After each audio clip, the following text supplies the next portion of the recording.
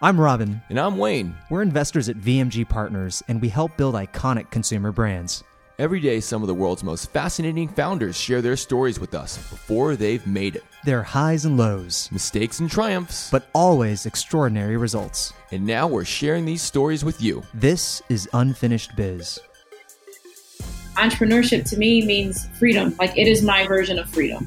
On this episode of Unfinished Biz, Ellis Isle founder and CEO Naila Ellis walks us through the timeline of her incredible startup journey that's still unfolding by the day. Ellis Island Tea, just recently rebranded to Ellis Isle, traces its roots back to a closely guarded family recipe from over a century ago. But introducing Ellis Isle to the world was not an easy feat, and Naila quickly learned that perfecting a tasty beverage was only part of the equation. I don't think any of us, including myself, considered the time. And it was a grueling process, and I'd lost all of my staff. Find out how Naila kept her head up when doors closed around her, why retaining central control of the business is so important to her, and where Ellis Isle plans to expand next. Unfinished Biz starts now. To all the Unfinished Biz listeners out there, we have a great example why it's Unfinished Biz, because even since we recorded this podcast, the brand name's changed. You might have seen the brand as Ellis Island Tea in your local grocery store, but now the brand's actually Ellis Isle, which you'll hear from Naila, kind of how it came to be that way. And as honestly as you're going to hear, this is very much a story of entrepreneurship through and through. And it's one where it started out when she was a little kid. It wasn't something that she discovered late in life. You know, she's always had this sort of streak in her, and it's taken her on all sorts of twists and turns. And along the way, there's been a real theme of working hard and grit. And that didn't change recently in the fact that we could only fit in this podcast in between manufacturing runs at her plant. Yep. So I started as a college dropout. So I had this original grand plan that was to go to college, get a business degree, end up with a very high paying job on Wall Street. And I would work there for a couple of years and then quit my job and take all the money I'd saved and start a business of some kind. I've always known entrepreneurship was my destiny. I just didn't know what type of business I would go into. I didn't have a product, no talent, no service. And, so that was the grand plan. So I went to Howard University in DC. And freshman year, first semester, I realized how student loans work, and I would have graduated north of $100,000 in debt. And I've never been one, I don't like debt. Debt is like, I've avoided it for years. And so I figured, why not cut a few steps out and go after something as risky and insecure as entrepreneurship while I was young enough to change my mind and come back. And so left school and never looked back. I moved back into my mother's basement in Detroit. Everybody thought I was crazy, of course. And then the trial and error started. It began then. I was like 19 years old. I have no sense of time. Everything was yesterday to me. But I think I was 19. And I wrote out a list of businesses that I could go into. And then I asked myself the question, if there was no such thing as money, but you had to work, which business would you do? Like, what would you do for free? And I would carry on my family legacy all day free of charge. And so my great-grandfather, who created this recipe for what is now called Ellis Island Tea, he was a Jamaican immigrant who came into America through Ellis Island in the early 1900s, which is part of the reason we named it originally Ellis Island Tea. The other part is because our maiden name is Ellis, and it made sense. Let's back up for a moment. So when you're at Howard and you decided to leave school to start an entrepreneurial venture, at that point, you just knew you wanted to be an entrepreneur. You didn't necessarily, you hadn't chosen anything yet. Right. I was leaning towards the beverage company, but I wasn't sure. There were a few ideas that I had. I could be a personal trainer. I was really in shape at the time.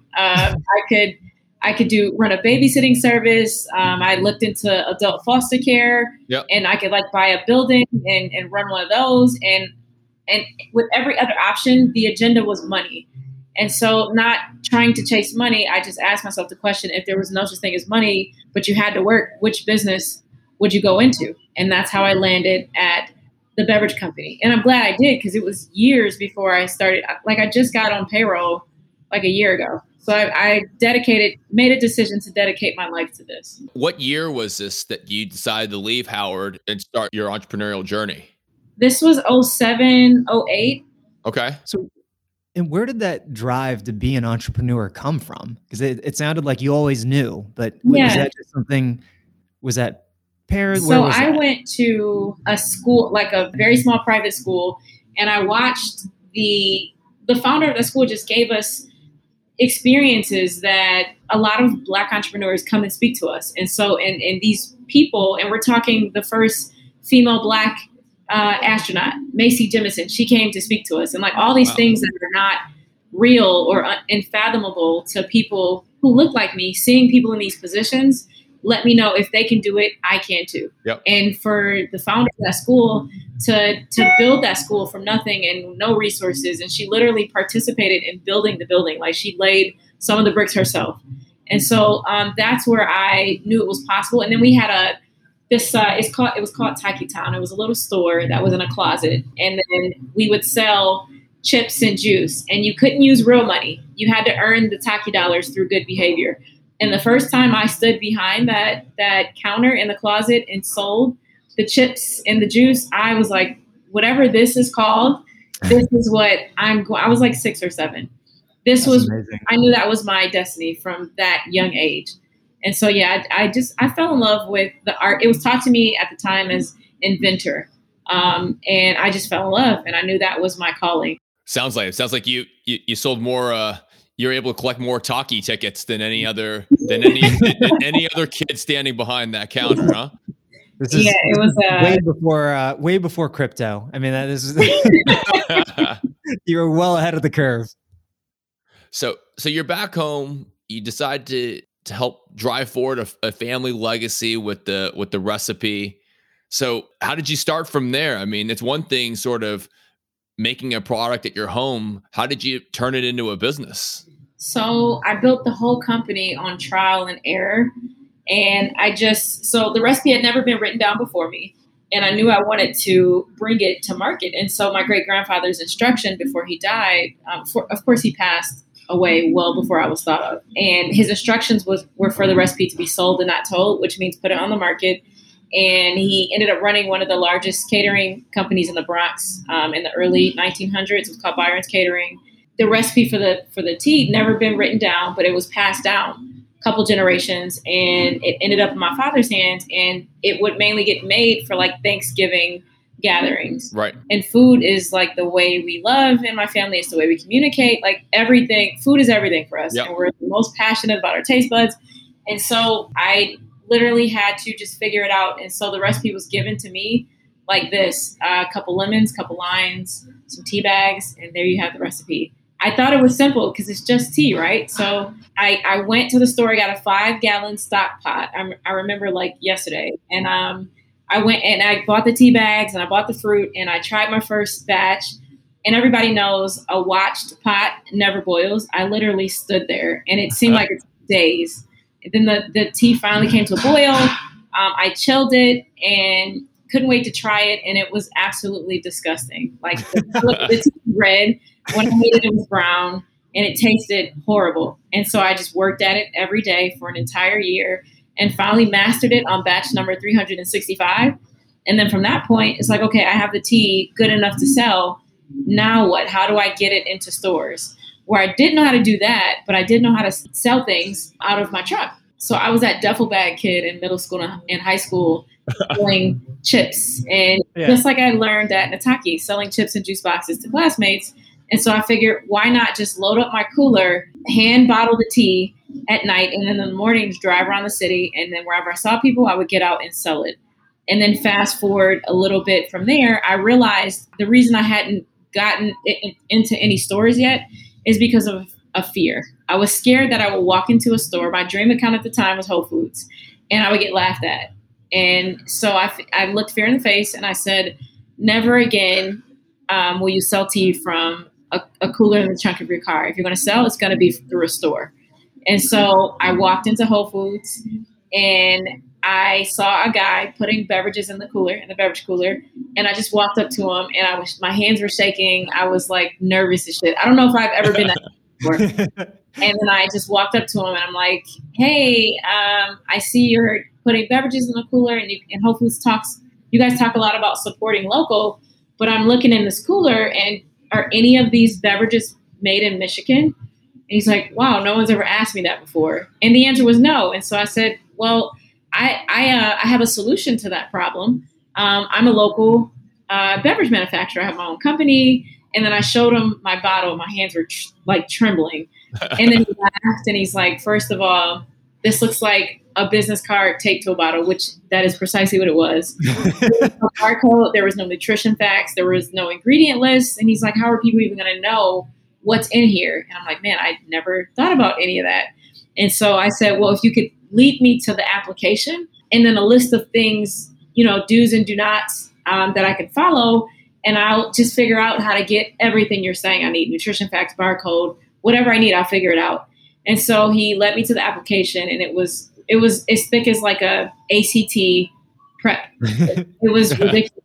Yeah. And so it took me quite a bit of time to learn the lingo of industry. Everything was like an acronym on the application. I knew nothing about any of this. And so it took forever, but I figured it out, got my first sale. So that Whole Foods bought one case, which was in a crate at the time. And I was just so excited. I brought my crate of teas. It was 12 bottles. And pulled into the back of the store, drove around the front, parked, and then went in and did a demo. And as you guys probably know how demos work, I sold out in like 20 minutes.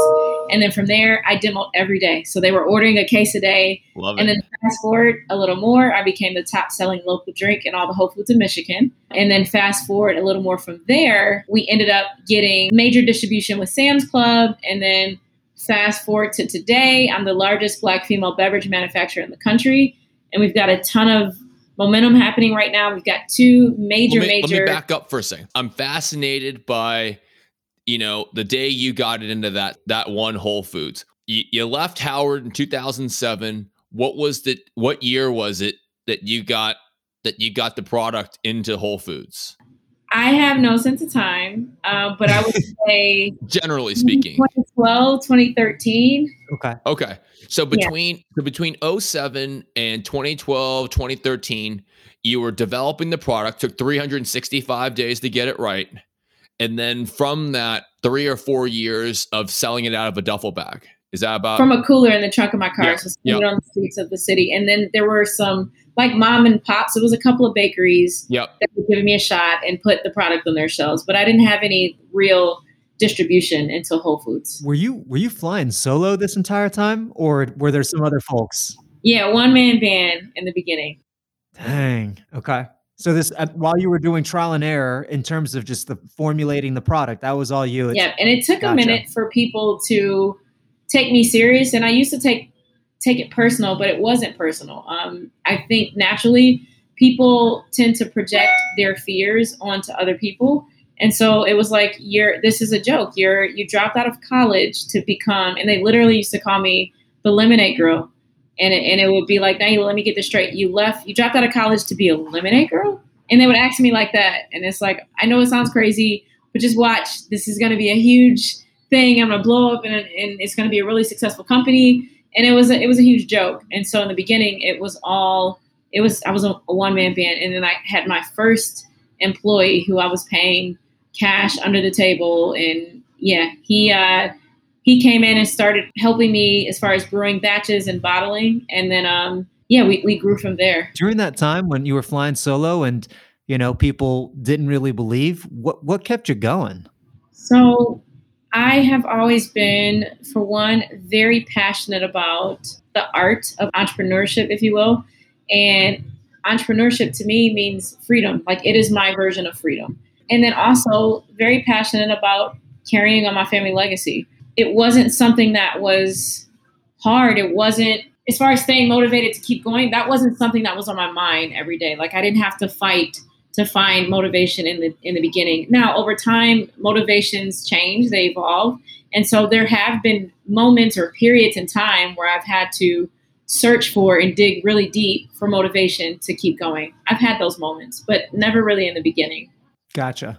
Again, congratulations. I mean, you became the #1 selling beverage manufactured in Michigan. Yep. From that one Whole Foods store, how did you make that all happen? How'd you conquer that dynamic? So Whole Foods, I guess all the locations, they look at each other's sales and I guess the category managers.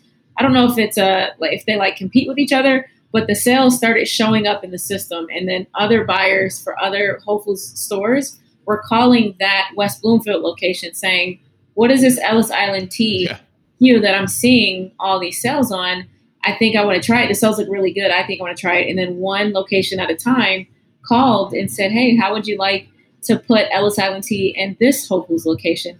And then I got a call saying they were opening up the first Whole Foods within the city limits of Detroit. Yep. And they said, "We want you to be the featured local drink for this store."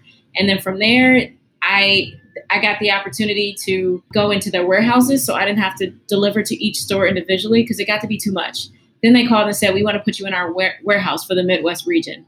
And then we just, we kind of grew from there. Walk me through that next stage of, okay, so you conquered Michigan. How did you get to that next stage of becoming a national brand, becoming the largest Black female-owned beverage manufacturer in the country?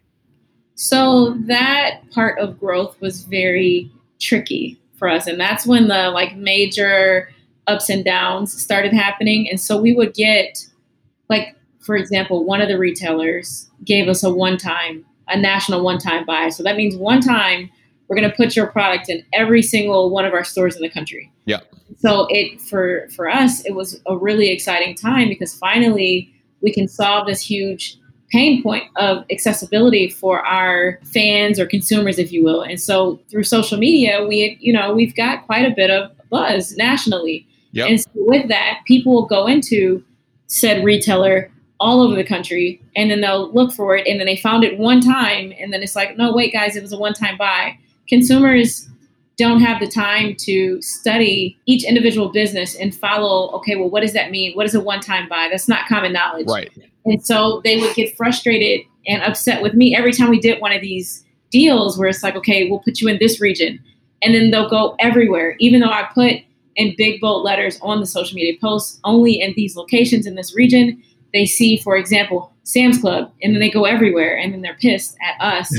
That was a very frustrating time. And I'll say the past 5 years has been that where we'll get a one-time buy or a rollout, and the rollout is like a trial, but it makes marketing damn near impossible if you don't have a huge, millions of dollars in marketing budget to push the product awareness in those specific locations. And we just kept going.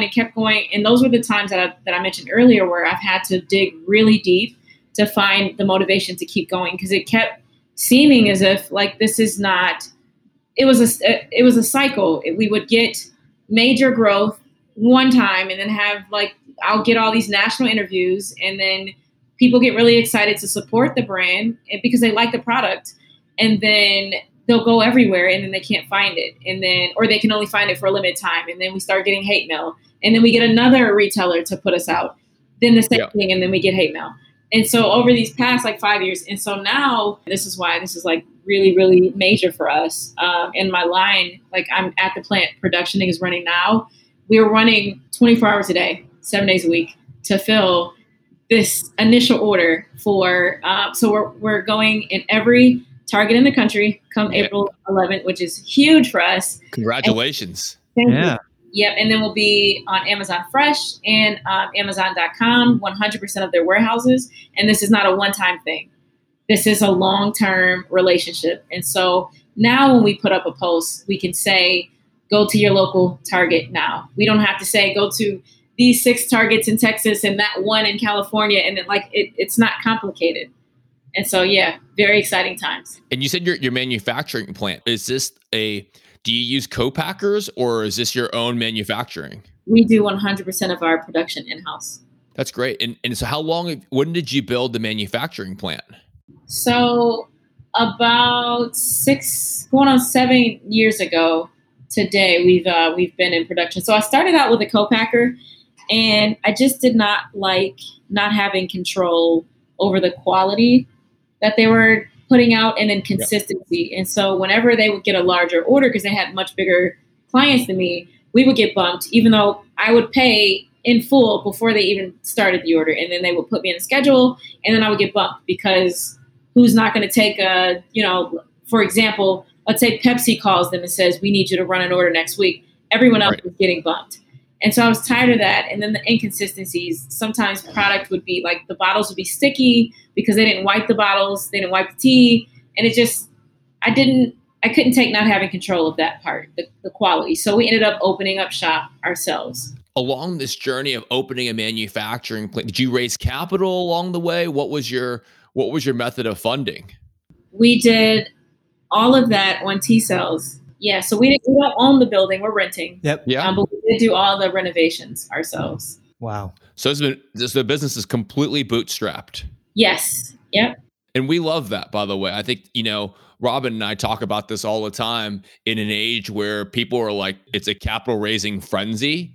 Yeah. Where entrepreneurs talk about all the time, well, I can't do this or that without raising millions and millions of dollars. Yeah.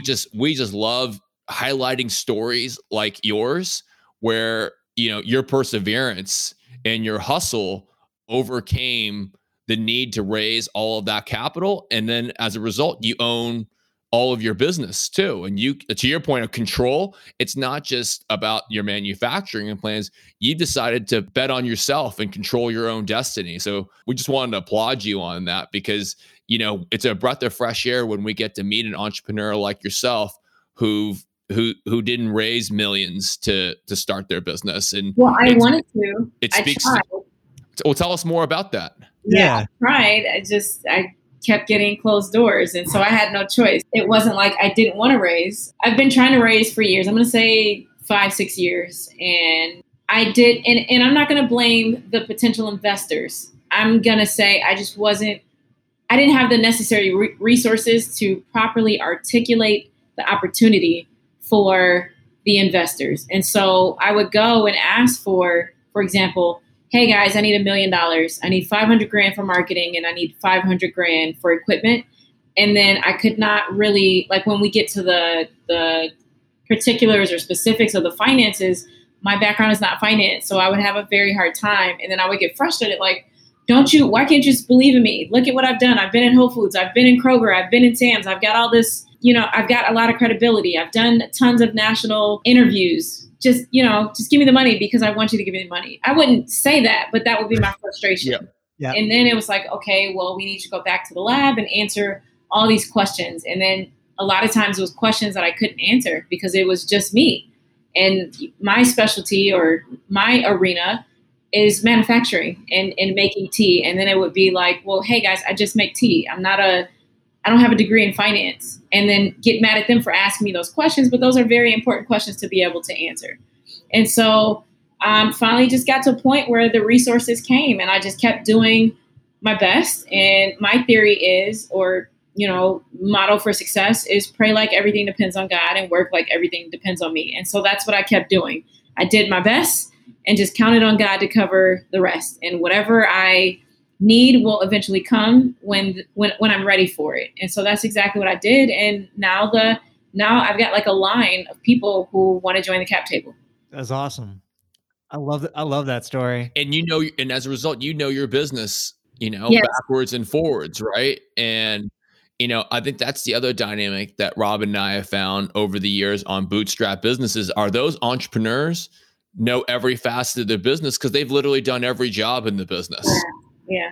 Yeah. I think the other thing is, I don't know if you can think of it this way, but maybe it was a little bit of a blessing, right? That the money didn't come as easy early because at this point you've got a lot more leverage, right? Yeah. I think like all things, when you've got multiple people and when you're a bigger business, a more established business, ball is much more in your court than in the beginning. Yeah. So yeah, that's exciting.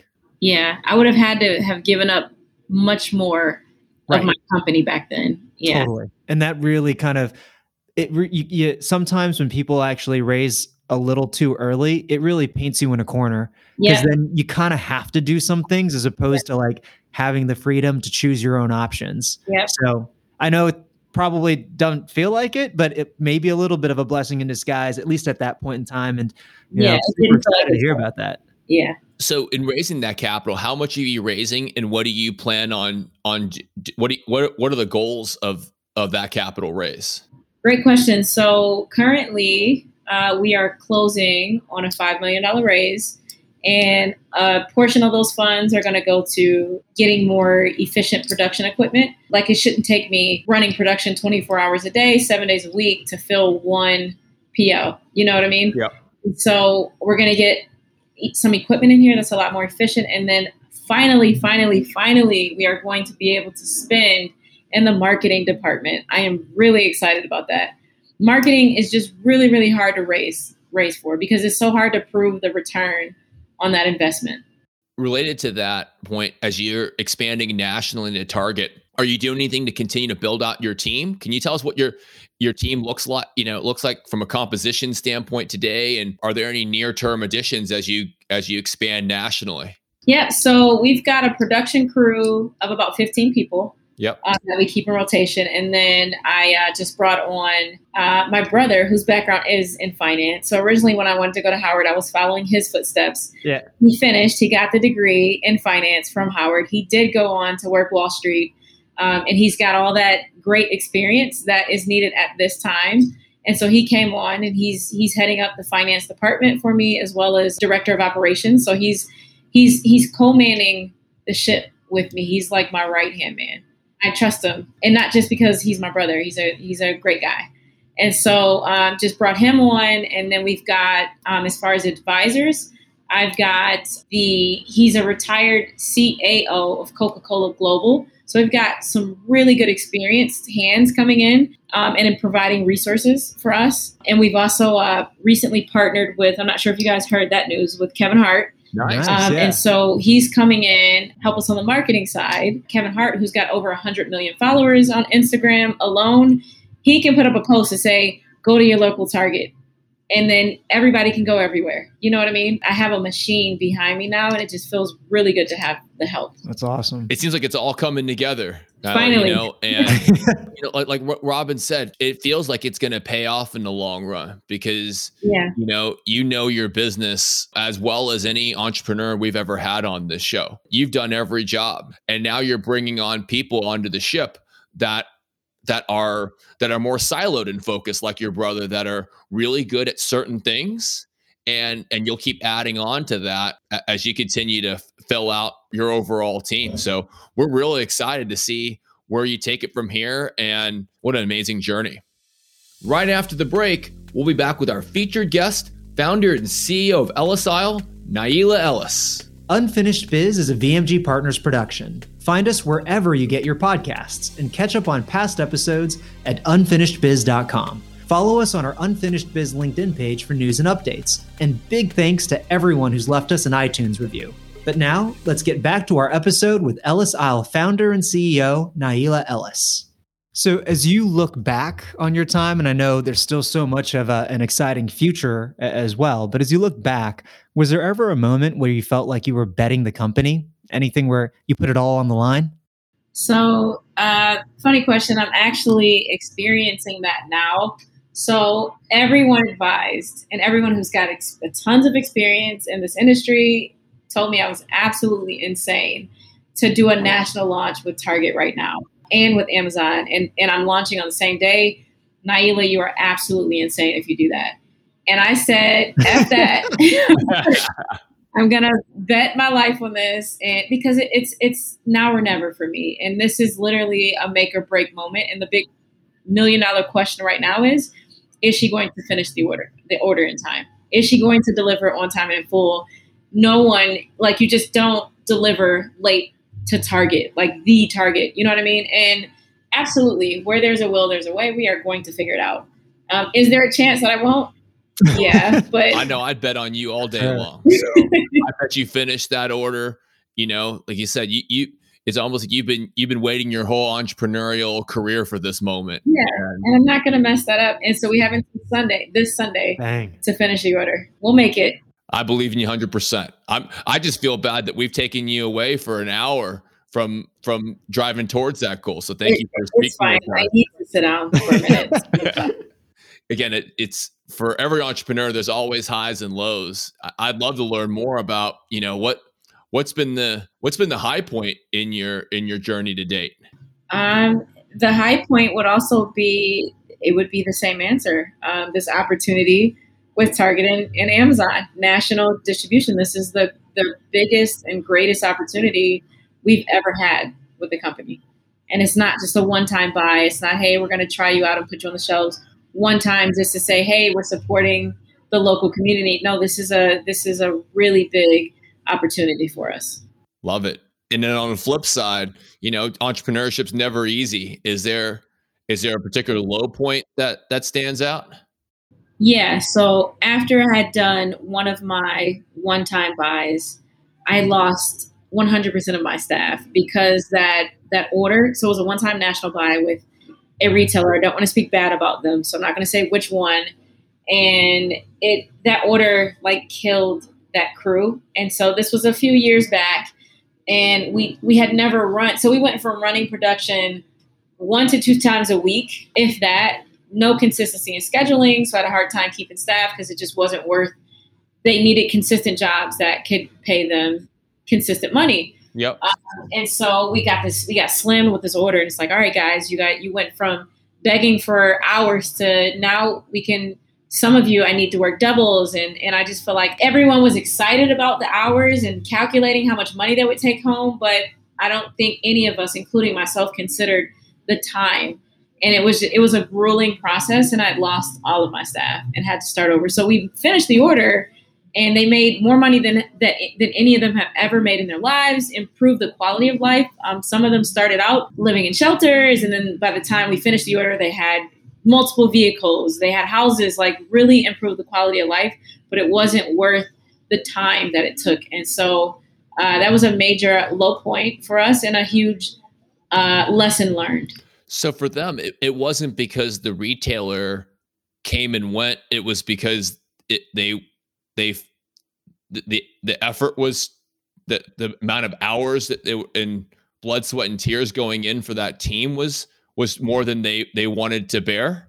Yeah, it was that coupled with, we went from that to, you can work as many hours as you can. We need you guys to work all that you can to back to flat line zero. Right. So it's just the inconsistency. And then a lot of them had signed leases and taken on mortgages. And then we just flatlined on production, and I couldn't give the hours. And so it's like the quality of life went up, but then, okay, now that this order is complete, how are these people going to maintain? I didn't see past the one-time order. I was just very optimistic and thinking, if I get the order one time, I'll make sure the sales happen to the point where they keep reordering. And I didn't have the necessary marketing dollars to keep the orders consistent. And so it was a lift, but then it was a huge drop after we finished that order. Well, at this point in time, I think I know the answer to this, by the way, kind of given what we've been talking about, but what's keeping you up at night? What's keeping me up at night right now is finishing this order. Yeah, I figured. Yeah. And then the equipment is not used to running. I feel like sometimes these machines are little humans and they need breaks. So literally every piece of equipment on this floor has gone down on us throughout this order. It goes down. And so, but we keep getting it back up. Yep. So that is what I literally lay down and I just blink until 6 a.m. and then get back up and come back to the plant. Oh man. That's what's keeping me up, finishing this order. So Rob, I think one of the themes of Unfinished Biz is perseverance and grit. And I don't know if we've had one that really exemplifies this than Naila. Yeah. No, I feel like she's had so many opportunities to hang it up, right? Lots of ups, but also obviously lots of downs that she's actually been really clear about. But through it all, it has sounded like, she's never really sort of thought about doing that. She's always wanted to continue to keep going. And I think it really does feel like being an entrepreneur and a founder it's a through line in her life. It's not going to change. Because she, as we talked about earlier, she's been doing this her whole life in terms of various entrepreneurial ventures since she was a kid. And in so many ways, this story started like many of our other companies that we've had on the show and what we've seen at VMG with, selling product out of her trunk, iterating a family recipe, and getting her start at Whole Foods. But I think the unique dynamic is she vertically integrated early. She ramped up her business, ramped up the team, but never got that consistent distribution that she was looking for, where her team had to, at one point, walk out the door, which, I can't even imagine, how that feels. I get it. I mean, with that sort of level of roller coaster going up and down, it's incredibly commendable where she is today, because she's positioned her business at this really exciting inflection point, right? The first of just the idea of rebranding, the second of actually raising outside capital, and the third of making this really big bet on Target. As these things pan out, it absolutely is going to put her business in a totally different trajectory. So obviously, as busy as she is, it comes as little surprise that she doesn't have too much time for anything else but her family. And I completely understand that. I like traveling. I'm in a stage of discovery right now. So I recently moved, relocated my family, and I'm a mom, got 2 daughters, love spending time with them. However, it is hard right now because I'm living at the plant, in this order, but I love traveling and spending time with my unit. That's great. Well, it seems like the genesis of your story, it's always been family first. It's a family recipe. It's a tribute to your grandfather and your family and the how you named your business. I think it's really exciting. And I'm not surprised that, when you're not putting your blood, sweat, and tears into the business, that you want to spend it with your family. It makes a lot of sense. But Nyla, you ready for the most serious part of the podcast here? Our signature game. These are some hard-hitting, very, very serious questions. You ready to go? I really, really suck at this, but let's give it a shot. This is make or break right here. What's the most used app on your phone? My emails, because I'm lame. What's your go-to karaoke song? So I'm a huge Bruno Mars and then J. Cole fan. So it depends on my vibe. Whatever I'm feeling at the time. If I'm feeling like a rapper vibe, I'll go J. Cole. If I'm feeling like a smooth vibe, I'll go Bruno Mars. Who inspires you? I'm inspired by a lot of people. I'm going to go with Kevin Hart. What's the weirdest job you've ever had? The weirdest job I've ever had was Gutter Great of America. Me and my friends signed up to take this job. We literally would walk around different neighborhoods trying to sell people on, like, selling gutters. We gotta come back to that one. Who makes you laugh? My co-parent and my daughters have me laughing all day, every day. Awesome. Do you have any hidden talents? I am actually, and this is really, really hidden, I only do it around Rob and the girl, my co-parent and my daughters. I can rap. Nice. Oh, wow. I want to learn about your rapping and the gutter selling. I can rap sometimes. What's the last concert you went to? I think it was Jay-Z and Beyonce. I made it. I love it. So you sold gutters. We got to dig into it. What was the pitch? Gutter Great. I just remember we used to say Gutter Great of America all the time. So one of my closest friends, his name is Justin, and he would do this impersonation from the training, and then we would ring a bell. Hello, sir or ma'am. My name is Justin, or my name is Naila from Gutter Great of America, of the whole America. And then just try to make up some issue with their gutters. We knew nothing about gutters, and then just pitch. It was the funniest job I've ever had. I love it. How'd you do? Did you sell some gutters? I worked there for like 3 days. Okay. So you knocked it out of the park. Got it. Complete joke. Well, last question. What advice do you have for aspiring entrepreneurs?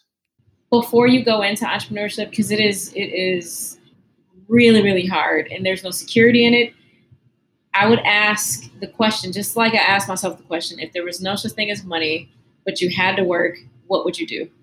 And I think in answering that question, you find your passion, and that's what you should stick to. If that is entrepreneurship and you're willing to dedicate your life to it, then go for it. If it's not, and if you find entrepreneurship is not your passion and you wouldn't do it for free, and if money is your goal, you should probably find something else. And it's okay to do that. And I know entrepreneurship has got like this sexy image, but it is grueling. It is grueling. That's great advice. Well, congrats on all of success. Good luck with your Target launch, and thanks for joining us on Unfinished Biz. Thanks a lot for having me on. Really appreciate you guys. This was fun. Thanks. You've been listening to Unfinished Biz. I'm Wayne. And I'm Robin. We'll be back with another illustrious guest in no time. These are the opinions of Robin and Wayne and our guest entrepreneur, and are not necessarily the opinions and thoughts of VMG Partners. And now, a word from our lawyers. This is not an offer to buy or sell any investments. Entrepreneurs interviewed on this podcast may not be associated with VMG businesses, and discussions of their companies should not be viewed as an endorsement by VMG.